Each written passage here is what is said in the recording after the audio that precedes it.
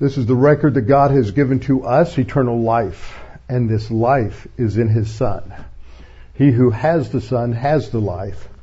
He who does not have the Son of God does not have the life. He who believes on Him is not condemned, but he who believeth not is condemned already, because he has not believed in the name of the only begotten Son of God. For there is no other name under heaven given among men whereby we must be saved. For by grace you have been saved through faith, and that not of yourselves, it is the gift of God, not of works, lest any man should boast. For I am persuaded that neither death, nor life, nor angels, nor principalities, nor powers, nor things present, nor things to come, nor height, nor depth, nor any other created thing is able to separate us from the love of God, which is in Christ Jesus our Lord. For of Him, and through Him, and to Him are all things, to whom be the glory forever. Amen. Before we open God's Word this morning, let's bow our heads, go to the Lord in prayer.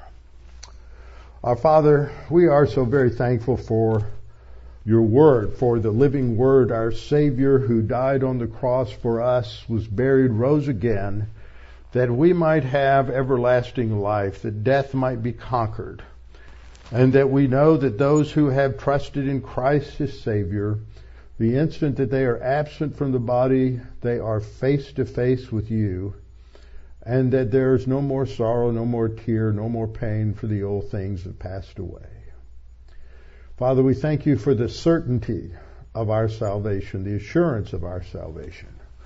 We thank You that You have a destiny for us, that You have not saved us just so we can enjoy being in heaven with one another, with our loved ones, but that we might live for You, to glorify You, and to be a witness, a testimony to the angels and to all creation of Your grace. And Father, that there is a time when we will be evaluated at the judgment seat of Christ, and that as we're studying, we need to learn to live in light of that event, postponing gratification of illegitimate as well as legitimate desires in this life, that we might have our eye fixated upon that future destiny that we all have in preparation for that which comes later, that is ruling and reigning with our Lord Jesus Christ. And may we keep in mind our purpose to glorify You in all things. And we pray this in Christ's name. Amen. Let's open our Bibles this morning, and we are going to be looking, first of all, after we get through a review, at Romans 8:17. We're looking at the spiritual skills. These are skills this is sort of a summary of the basic skills that are necessary to live the Christian life. They are the skills that are necessary to stay in fellowship. But if we break fellowship with God because of sin, the first skill, which is simply to confess sin, gives us the opportunity to be cleansed and to be restored to a position where we can continue to grow spiritually. So we're looking at these specific skills, and we've come to the one that is identified as a personal sense of our eternal destiny, living in light of eternity. So last time what we learned was that salvation is not by works, but it is for good works, according to Ephesians 2:8-10. That doesn't mean that whatever we do that is in the realm of morality somehow counts. We have to understand that these works are not works we produce out of our sin nature, but they are the works that God the Holy Spirit produces within us as we walk by the Spirit. And that eventually there is an evaluation. All Christians will be evaluated at the judgment seat of Christ, and we looked at 2 Corinthians 5, 9, and 10, and 1 Corinthians, that should be 1 Corinthians 3, 10 through 15. And third, that all are saved eternally. That is, all who trust in Christ, but not all receive rewards. And that's in 1 Corinthians, again, 3:15. Last week I made that slide, and I kept thinking 2 instead of 3. And we saw in 2 Corinthians 9, 24 to 27 that all run the race. But some are disqualified at the end. That does not mean that we lose our salvation, but that we are disqualified from rewards. It's saying the same thing that 1 Corinthians 3:15 is saying, that there are some who have no rewardable works, but they are saved, yet it's through fire. So it's very clear that there are two categories of believers once we enter into heaven. There are those that have been rewarded, whether small or large, and there are those who have not been rewarded. But all are saved, all have resurrection bodies, all have a close fellowship with the Lord for all eternity, but they will differ in their roles. They will differ in their privileges. They will differ in their responsibilities, as we're going to see. There are basic things to remember. First of all, good works are not inevitable. That is the teaching of lordship salvation. They have confused experiential sanctification with justification. You will often hear people look at someone they know or someone who is in the public eye, and they will say, I can't believe they're a Christian. They say they're a Christian, but they don't live like it. They can't really be saved. What are you saying? You're saying that if there aren't any works, then you weren't really saved. That's lordship salvation. There are many people that are in the public eye, and due to testimony of pastors or their own lips, they have said that they believe that Jesus Christ is their Savior. And they have said that at one point or another, or their pastor knew that they had, but their lives certainly don't indicate that they've ever learned a spot of the Word of God. And they are as bad or worse than many unbelievers. So good works are not inevitable. They are not the barometer of our salvation. They might be the metric for our spiritual maturity, but even we cannot evaluate our own lives in terms of what was produced by the Spirit and what was not. After being saved, we have a second decision to make, and that is to decide to grow by means of the grace and knowledge of our Lord Jesus Christ. Second, regeneration, being born again, does not minimize our sin nature, make it less potent. It is still very much as potent as it was before. However, its unique authority in our lives has been broken, so that now we have a choice. And as Paul puts it in Romans 6, we have to choose whether we are going to go back and remain bond slaves to our sin nature, or whether we are going to press on and live out the fact that our new position is really to be slaves of righteousness. And then third, these skills that we're talking about are how we stay in fellowship, how we control the sin nature, how we make decisions, conscientious decisions that no, I'm not going to let my sin nature control me at this point. 5 minutes later, we all know that that is going to change, but we hope that as time goes by, it's less and less so. Now, in this lesson, we're going to continue to see that there are two categories of heirs. And we're going to go to this one passage, Romans 8:17, which tells us that there is one group that are called heirs of God, and another that are called heirs of Christ if we suffer with Him. So we need to look at that passage and understand it, and we also have to understand what suffering is and why we suffer. So that's all we're going to really accomplish today. And one of those mornings when, as I got up and I began to think through what I was going to teach today, and I was reading through my Bible, so I was sitting there sipping on my cup of coffee and I read through a passage in Jeremiah that we'll have to come back to next week. But that led me to other thoughts and other thoughts. I thought, I really don't want Living in Light of Eternity to be a 10-lesson series. But my brain was working overtime this morning, and there is a lot that we need to yet understand about this. This is a very important subject because it is comparable to the kinds of, when you reach that point where you're beginning to develop this long-term look, where you're thinking about not just living for today, not just satisfying the twinges and lusts of your sin nature in the moment. You begin to think, I really can postpone that. It's sort of like a diet. You've been there.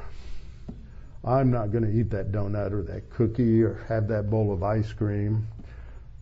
30 minutes later, you have that cookie or donut or bowl of ice cream. But as you think about it and you realize I'm never going to achieve the goal I want if I keep yielding to that craving from my belly to have that sugar or whatever it is you desire, that piece of bread or loaf of bread or whatever it might be, you realize that the more you're able to focus on that end result, the more you're able to say no to the temptation. And that's what happens in spiritual growth. It doesn't happen in a week or a day or a year or even 10 years in some areas or longer, because we still have that nasty little sin nature. I was reminded of something a pastor said. I'm going to modify it a little bit this morning because some people get the wrong idea about pastors. And this particular pastor, some of you know of whom I speak, once said, all pastors are sinners. All a pastor is a sinner with a spiritual gift. We all have sin natures. We're all sinners. We all think things that would shock others. We all say things at times that might shock others. And sometimes we do things that even shock ourselves because we're all sinners. We're sinners who are growing in the grace and the knowledge of our Lord Jesus Christ. We are sinners who are growing gradually, year by year, day by day. And at times we rise to levels of spiritual maturation that surprise us. And then the next day, well, there we are, back in the pigsty again. But that's how we grow spiritually. It's not a one-shot decision, not walking the aisle, raising your hand, or any of the other manipulative things that have come out of American revivalism. It is just this steady course of learning the Word, applying the Word, changing the way we think, and it takes time. The older you were when you were saved may make it more difficult, especially if you have imbibed deeply of the world system and have satisfied the lusts of your sin nature to large degrees. But I have seen some people who have reached a point where they're so dissatisfied with the garbage in their soul that the instant they trust Christ, they turn on a dime, 180-degree shift that is so shocking to people around them that everybody has whiplash. But they still have to grow. They still have to mature. So that's how we're talking about these particular skills, because they're so necessary. So we've looked at the importance of confession of sin to enter into that soul fortress, as I've talked about it, that God is to recognize and live as if God is our defense. He is our protector. He's our shield. He's our strong tower. The metaphors go on and on in the Old Testament. We've looked at the filling by the Holy Spirit. It's walking by the Spirit, and as we walk by the Spirit, He fills our souls with the Word of God. As we learn the Word of God, we're able to exercise that faith rest drill. We trust the Scriptures. We trust in the Lord and we claim those promises and we see God answer those prayers. We learn about grace and we know that we must conform our thinking to grace and not be so judgmental of other believers, because we wouldn't want them to be judgmental about us when we sin and we fail. So we have to treat one another in grace and leave it up to the justice of God. And then we talked about a doctrinal orientation, which is conforming our thinking, aligning it to the Word of God, and that just takes a lot of time. That takes being in Bible class. It takes reading your Bible. It takes memorizing Scripture. It is something that you must do intentionally. You can't just say, well, it's going to happen as I grow up. No, it won't. We have to put these things into place and say, I'm going to do these things. And we have to set a pattern and set a schedule in order to do that and set that up so that we work according to the plan and not just be totally responsive to the circumstances of life. So part of that will lead us to this point where we begin to learn that we're headed for something glorious and that we have to prepare for it. We're in boot camp, as it were. And what happens upon graduation, just as in the military, you'll be evaluated. And some people in a boot camp class will have done exceptionally well, and they'll have more opportunities, and they'll be able to go on to different responsibilities in different schools. And those who haven't done so well, they usually get infantry, and they're put out there as cannon fodder. So how well we do today has an impact on the options and opportunities in the future. So as we've seen, we go through these childhood skills. Now they interact. They really do. The first two go together. You confess sin and instantly you're again walking by the Spirit, and the Spirit is filling you with His Word. But the next three involve getting into the Word so that the Holy Spirit has tools to use in transforming you. And as you master those things, then you hit spiritual adolescence, where you have to decide, are you going to really grow up, or are you going to be Peter Pan? Or are you just going to try to stay a kid all the time? And that's where we are. So we looked at this last time. We saw that the destiny of every believer is to rule and reign with the Lord Jesus Christ in His kingdom in the future. And there will be evaluated at the judgment seat of Christ for those rewards and responsibilities, and that we must learn to live in light of that future destiny. 1 Peter 1:17 says, if you call on the Father, who without partiality judges according to each one's work. But that's got to be qualified. That's work that's done by walking by the Spirit. We're to conduct ourselves through the time of your stay here in fear. In fear. That's not a fear of terror, but that is a sobering fear, recognizing that there one day will be an evaluation and we must live in light of it. It's the kind of fear that invaded your soul when you realized if you did certain things, then that when you got home, you would suffer serious consequences. I went to high school here at Bel Air High School, and the assistant principal's name was Ivy Hollister, and I didn't know it till his funeral that he was just a giant of a hero in World War II. He went over the North Africa campaign, Sicily campaign, D-Day, and across Europe. I never knew that, even though his wife was my mother's roommate in college and best friend.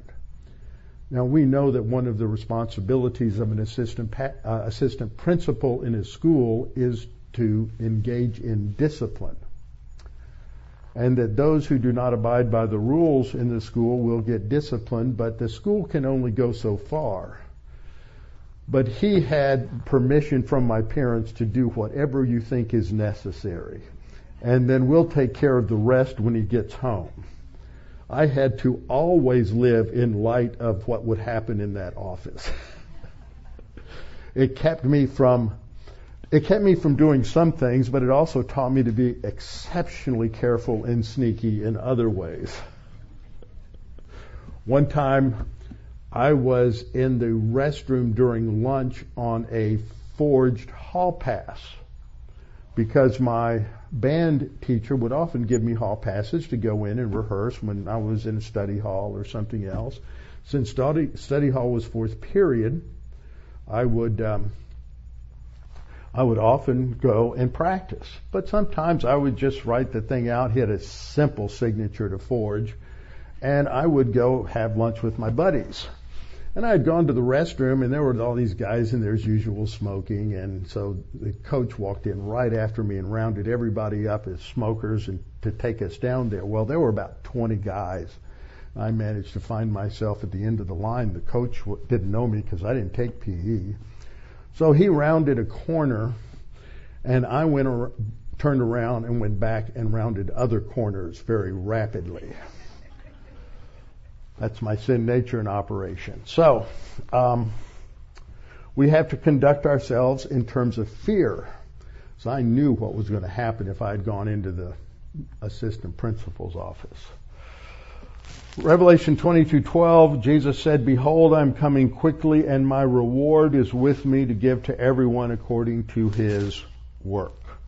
We've looked at these, that our position in Christ is that we're alive together with Him, we are raised together with Him, and we're seated together with Him in the heavenlies. That's who we are in terms of our identity. We all have that identity. So all believers will be saved, raptured, and be with Christ and serve with Christ in the future. However, many believers will have few, if any, responsibilities in the future, though they will be in heaven. Colossians 3:24 says, knowing that from the Lord you'll receive the reward of the inheritance. A reward is earned. That's not salvation.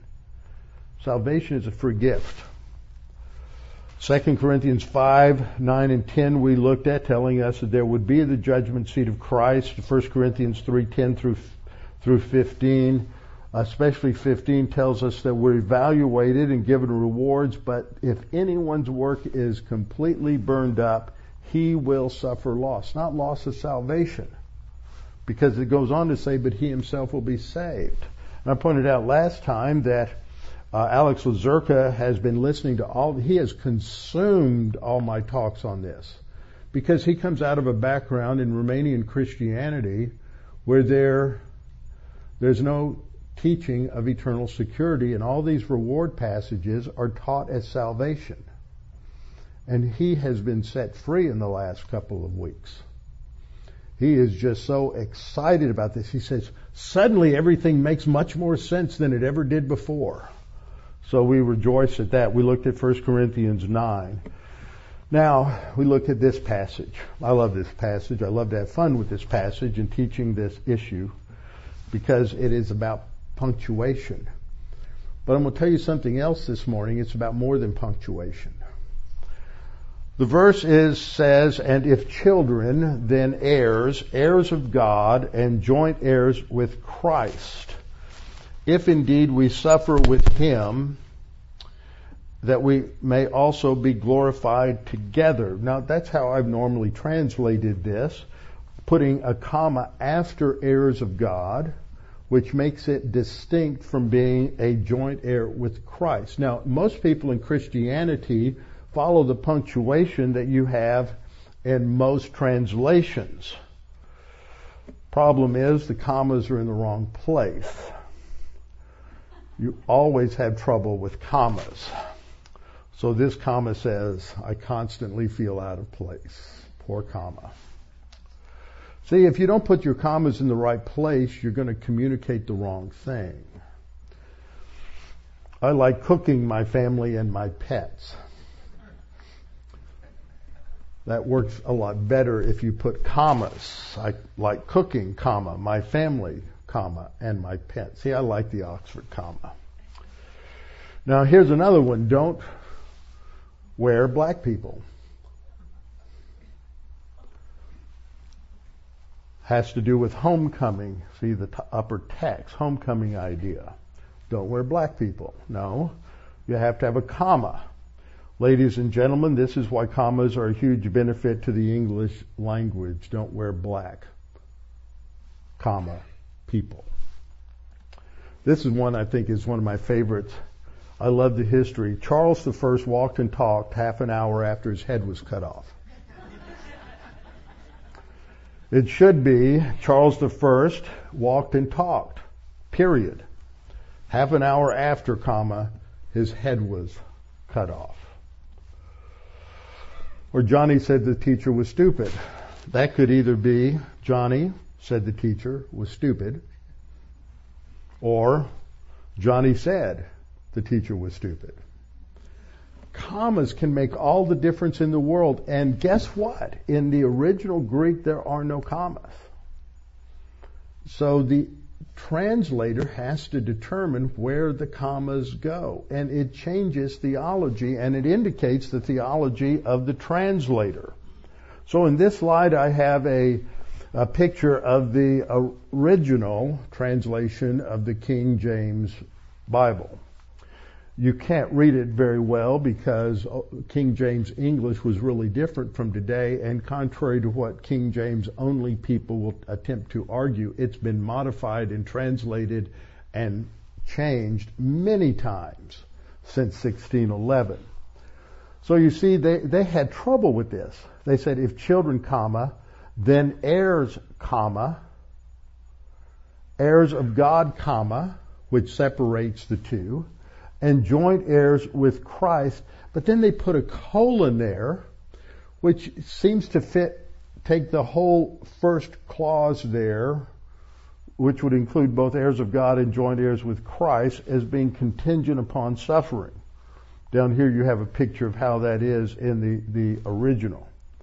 But they're missing something beyond just the theology that communicates. But this is true in many English translations. Here we have the NASB 95. Notice that heirs of God does not have a comma after it. Heirs of God and fellow heirs with Christ are linked together with the conjunction and. So they're seen as being somewhat synonymous and dependent. Both are dependent on suffering with Him. Now, do you have a problem with that? If our heirship with God is dependent upon suffering with Him, then that's a work salvation.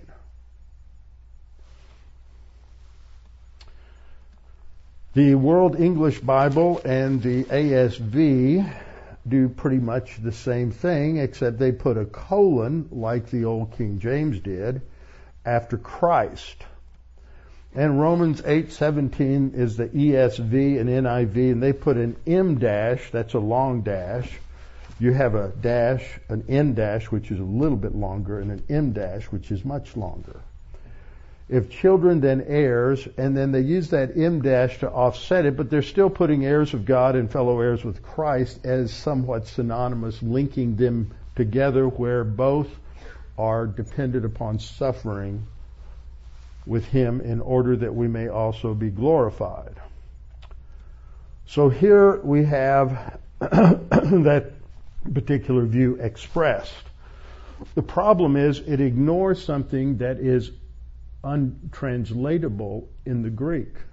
Well, usually it's not translated, but it has something to do with the way the sentence is structured. I'm going to translate it here. In first year Greek, you learn this when there are several different kinds of conjunctions and things that you are saying. You use something called a men de construction. This is when the clause or multiple phrases are introduced by the Greek word men, which isn't translatable. And then at the end, it has another thing added that is introduced by the conjunction de, which is usually translated and or but. When you have a men de, it means on the one hand this, but on the other hand that. So if we translate it that way, it makes even more sense. And if, that's a first class condition, assuming the condition is true. And if children, then heirs. On the one hand, that's the men. On the one hand, heirs of God. And on the other hand, that's the death. On the other hand, joint heirs with Christ.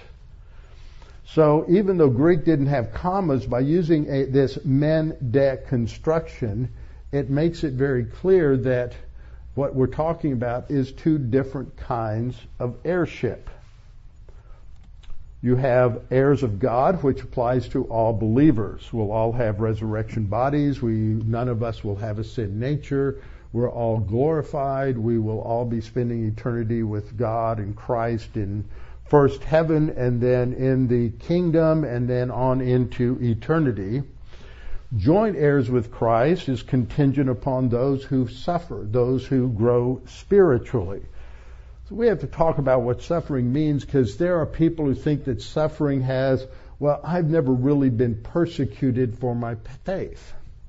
Well, how do you know? How do you know? Because it's hard for us to recognize that perhaps because we're a believer, there are people who may not have anything to do with us, may have shunned us, may not have ever talked to us, may have rejected us. Maybe people have gossiped about us or made fun of us behind our back and we never knew it. That is what happens when we live in the devil's world. So our conclusions from this are, number one, every Christian builds on the foundation of their salvation.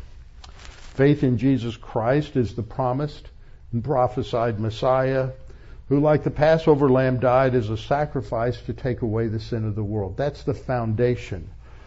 We then build on our lives. We build with two kinds of works. We build with moral works, which God has nothing to do with. We're just trying to pull ourselves up by our spiritual bootstraps and do the right thing apart from the Holy Spirit. And that's the wood, hay, and straw of 1 Corinthians 3. Or we build by walking by the Spirit, and the Spirit produces the fruit of the Spirit, or the works of our character transformation. And these divinely enabled spiritual works have eternal value. That's expressed as gold, silver, and precious stones. So we have two kinds of believers. Those with rewards, those without, but all are saved. Now, in this life, we can't determine which is which. But at the judgment seat of Christ, we will. So what we've learned is that we're not saved by works, but works don't indicate salvation. But works follow. That is, works done in the power of the Holy Spirit. The second point, works are rewardable, and we're saved as a gift, but rewards are earned. Works must be done. Third, works must be done by walking in the Spirit. And fourth, we can only know the difference at the judgment seat of Christ. Fifth, passages that talk about disqualification or loss or a dog returning to its vomit in 2 Peter 3 or at the end of 2 Peter 2, returning to its vomit, etc., are all talking about believers who live like the unsaved Gentiles. It's not saying they're not saved. It's saying that they're living as if they're not saved. So 6, we are to live in light of eventual evaluation with rewards and responsibilities. So why do we suffer? This is a big problem for a lot of people. It is almost always articulated in the form of an expression that indicates self-absorption and self-pity. Why did God let this happen to me? It's not about God, it's all about me. I'm the center of the universe, so why did God let this happen to me? I grew up in a home where my mother had a significant disability. She would cringe if she heard me say that. She hated to be referred to as someone with either A, a disability, or B, a handicap. But she had polio when she was 7 months, not quite 7 months, or right at 7 months pregnant with me.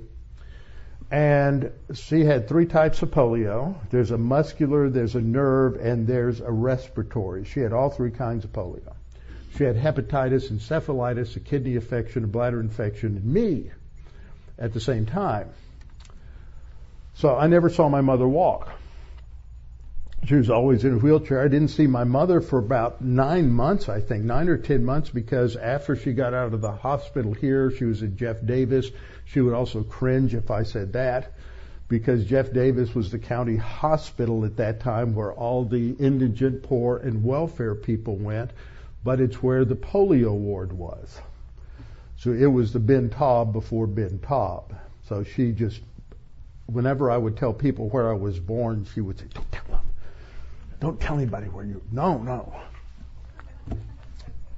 So I didn't see her for 9 months, which means I'm mentally and emotionally disturbed because I didn't have that nurture of my mother when I was born. So that means I'm helpless and hopeless. Don't you love psychology? You know, I was well loved because all of my mother's close friends and family took care of me. And I had a lot of second mothers. But anyway, the question was, as a kid, was why did God let this happen to my mother? And my mother would give me good, solid biblical answers. This was God's plan, and we may not understand why. I've always my mother had a strong will. When I was in high school, I was at Fort Hood, and I bought a 2nd Armored Division decal to put on the back of her wheelchair.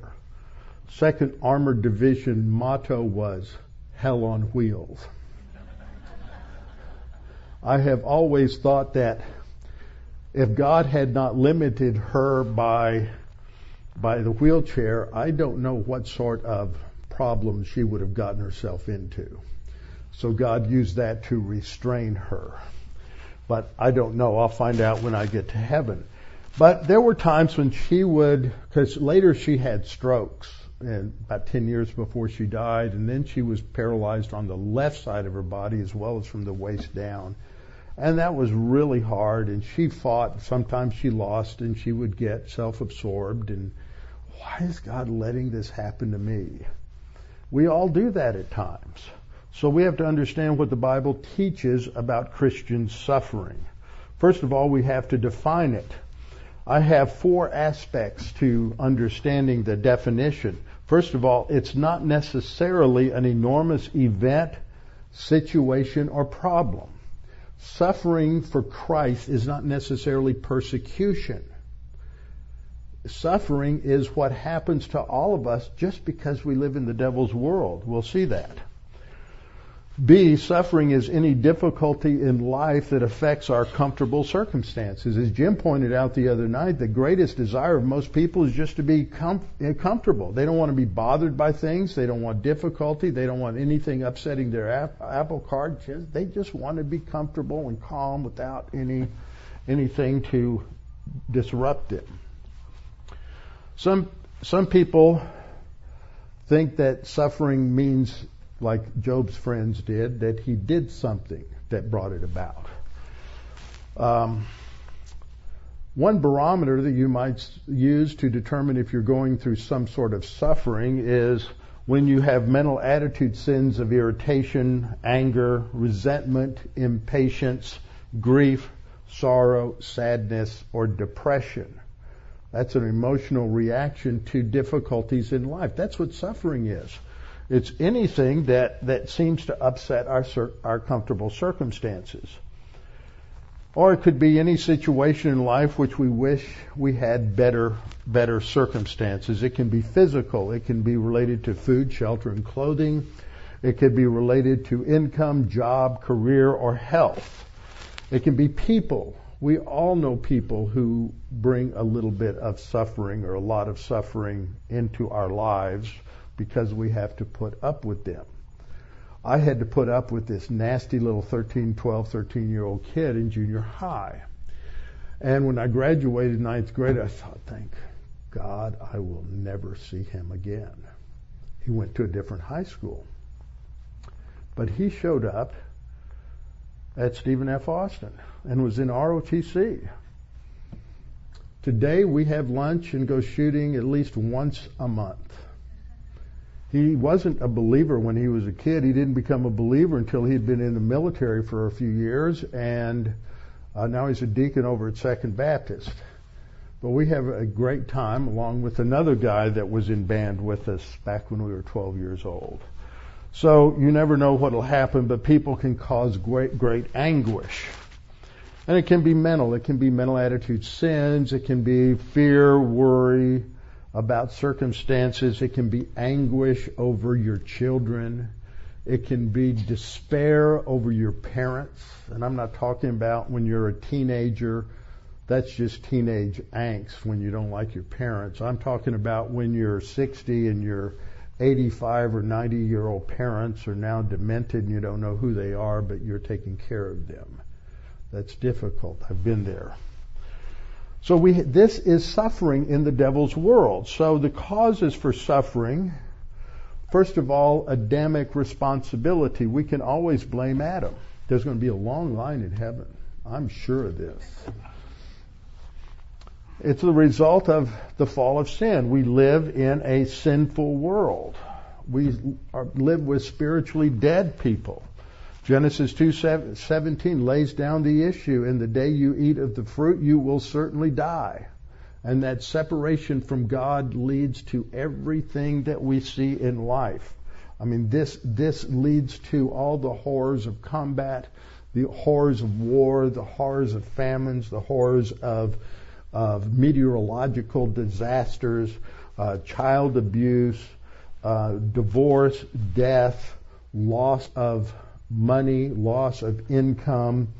And instead of getting angry with God, we need to go back to this, that we live in a world with fallen sinners.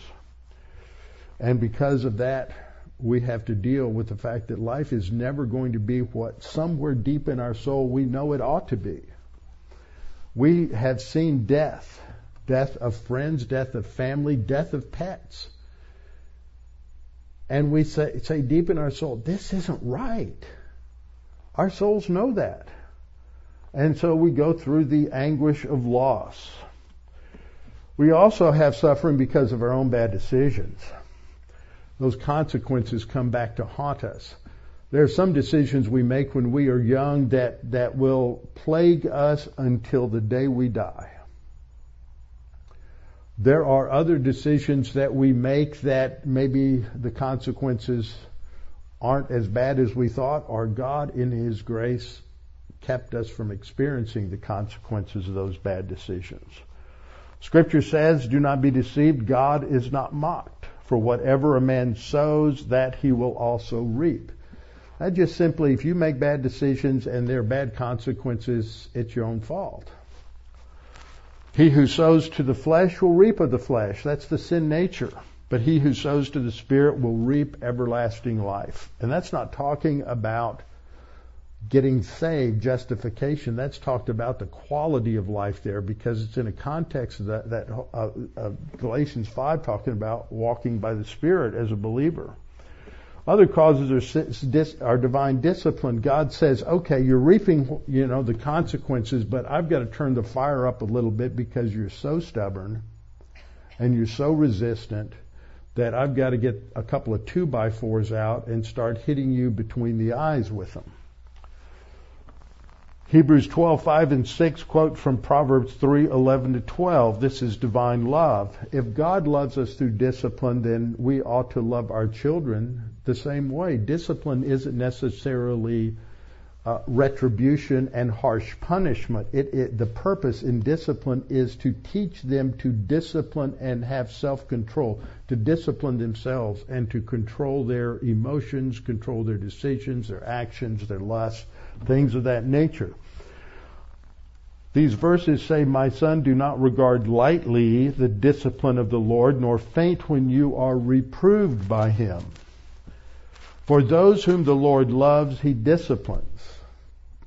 Isn't that important? Most people don't want to associate discipline with love because their definition of love comes out of the dictionary, not out of the Bible. Whom the Lord loves, he disciplines and scourges every son whom he receives. It's for discipline that you endure. It teaches endurance. Point 4, we suffer because we're connected to someone involved in 2 or 3. Okay, what was 2?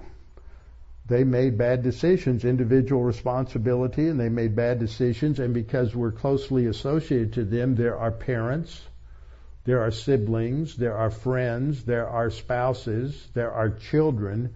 They make bad decisions, and we have to suffer consequences because of their bad decisions. So, and in point number 3, God may be bringing them through divine discipline, and we get to go along for the ride. We don't always know why we're going through things, and sometimes God multitasks. 5th, we live in the devil's world. We are ruled by the rules of the devil's world, what I call the cosmic system, cosmos with a K, not with a C. Because this is the term cosmos, which is translated world in the scriptures. Because we live in the devil's world, we're watching Putin attack Ukraine. Because we live in the devil's world, we have had multiple presidents who have given as their legacy an unbelievable amount of debt, whether they are from the left or the right or the middle. We have lived in a world where there are so many making so many bad decisions and teaching the wrong things in our universities that it is leading us to a social and national crisis that we may not survive. But as believers, we know we will, and that God's going to use us in a great way in the midst of that. Now, personally, the Lord may use this for a lot of different ways. This is where Romans 8:28 comes into play. We know that all things work together for good, that not all things are good, but God will use them to work together for good to those who love Him, to them who are called according to His purpose. It's a wake-up call evangelistically. Acts 16. The angel caused the chains to fall off of all the prisoners in the jail, and they could have easily run off and escaped, and if they had, that would have cost the jailer his life. God wanted his attention, though. Nobody left, and he came in there and saw that. He turned to Paul and said, "What must I do to be saved?" Paul told him and explained the gospel and the details, and the man and his family were saved. It's a wake-up call evangelistically. Suffering gives us a chance to minister to others with the gospel and information about the Christian life. 7th, it teaches us to learn the Bible, drives us sometimes to Bible class. Too many people, though, just come when they're going through hard times, and then as soon as they're done, they haven't learned their lesson, and they go back to not going. Psalm 119:71, it is good for me that I was afflicted, that I may learn thy statutes. God takes us through lets us, sometimes permissive will, go through these things so that we'll be forced to go back to the Word and to learn about Him.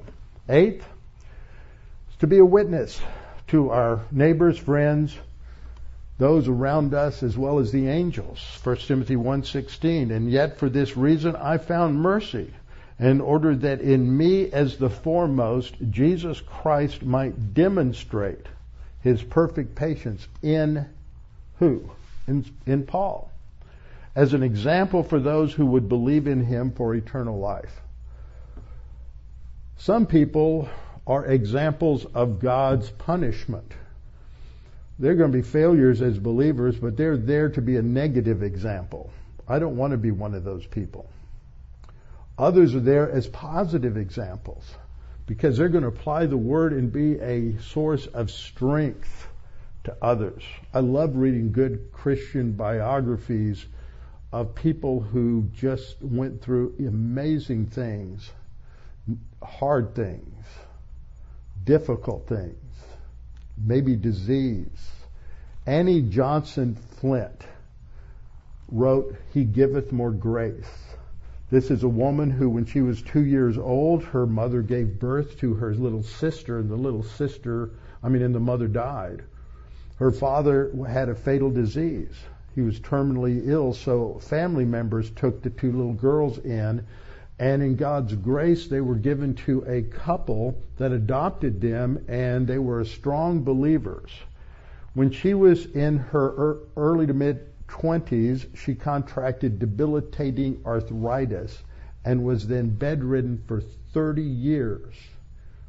And she wrote, He giveth more grace. You just think about that. I mean, I don't have any problems when I think about her.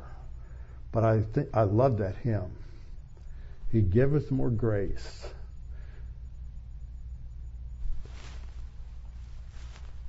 Ninth point, we're a witness in the angelic conflict, Ephesians 3:10, in order that the manifold wisdom of God might now be made known through the church.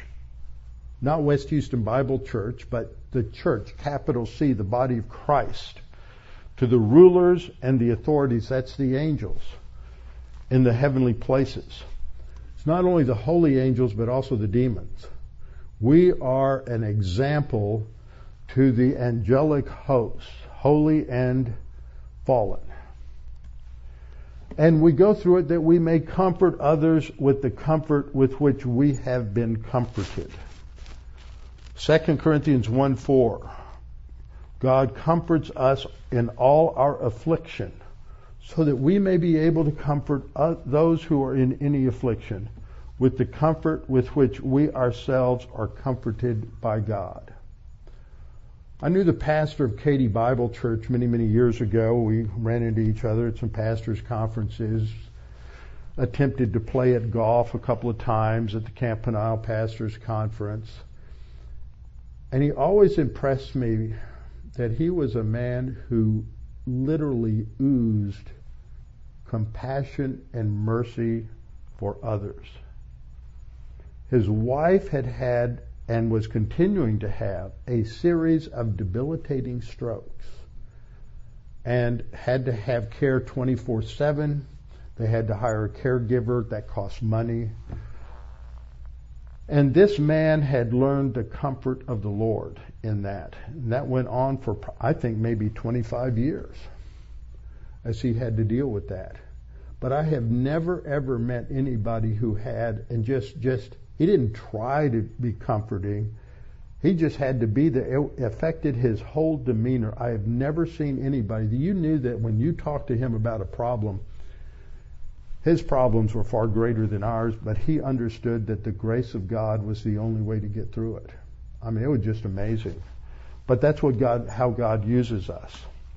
So what we have learned is that each of us will be rewarded by a judge who has suffered as we have, yet without sin. Second, that all believers in Christ are heirs of God.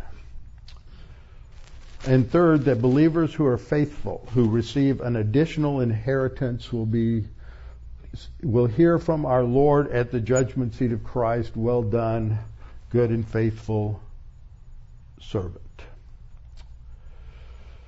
So that is part of what it means to live today in light of eternity. We'll come back next time and look at the fact that the word hope is what is often associated with this, both in the Old Testament and in the New, with our heads bowed and our eyes closed. Father, we thank you that we've had this opportunity to reflect upon your word, to be reminded that we are to live today in light of our future evaluation, our future rewards, our future position and privilege in the kingdom and on into eternity.